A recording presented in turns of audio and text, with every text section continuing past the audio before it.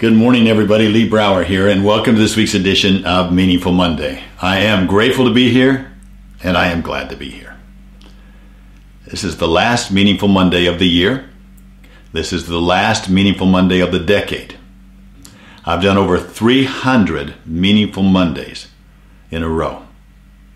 That's impressive. It impresses me because that's out of character for me to be able to do something so successive every week after week after week. And I guess that's because it's become so valuable to me as an experience of assessing where I'm at each week and asking how do I make it more meaningful, getting feedback from you, which has been, absolutely invaluable and essential for making this happen. So thank you all for joining me and being a part of this.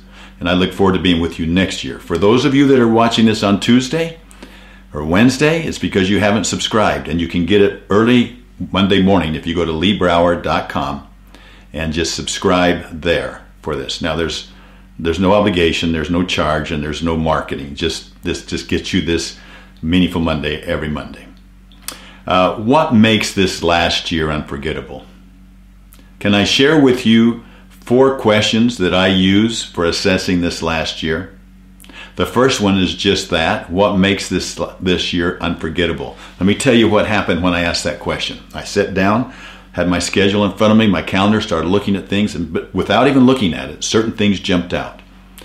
There were things that created joy, immense amount of joy for us this last year, that made it unforgettable. There were things that created sadness, unmeasurable sadness in some cases. There were other things that happened as we went through the year, and I continued to add more and more. As I dug deeper, all of a sudden I'd go, oh yeah, that makes this year unforgettable. But you know what? If I hadn't been digging, I would have forgotten the unforgettable. Take the time to evaluate. Take the time to bank the experiences that you've had and ask yourself how this can become unforgettable. It becomes unforgettable when the lessons that you learn from it impact your future years, your future lives. They become meaningful. They help you become better decision makers, better choice makers because of these experiences. Don't ignore them. Take the time to do it. Ask that one question. What makes this year unforgettable? Now, 3 other questions. What surprised you the most this year? And how did you deal with it? That will reveal a lot about this coming year and how you can deal with surprises. Very, very helpful. The third thing. Now, this one is interesting.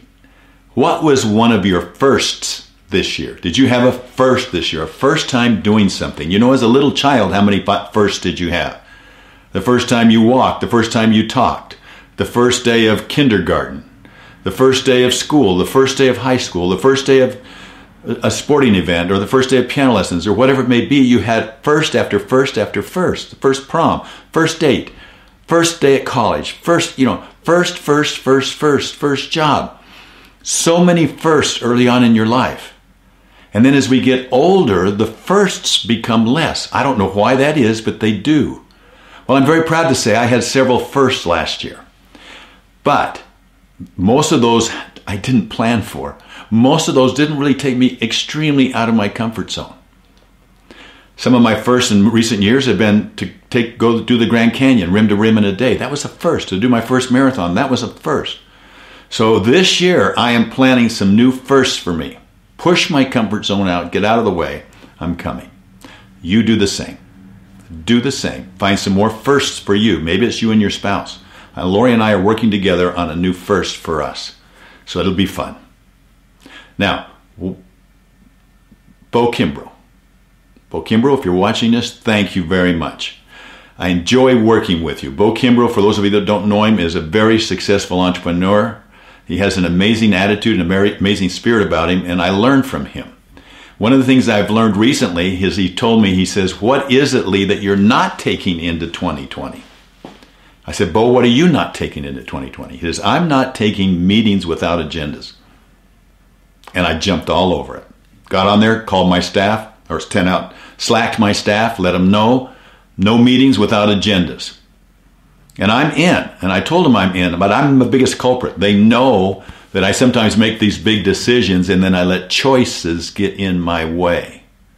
Do you do that? You make a decision you're going to work out this year. You make a decision that you're going to be super healthy. And then you make choices get in the way of achieving your decisions.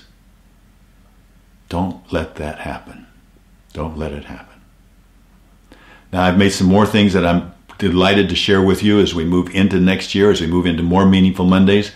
But just follow those three or four questions that I just shared with you and see if they don't make a difference right now as you move into 2020. Look, I'm all about making 2020 more meaningful for me and for you.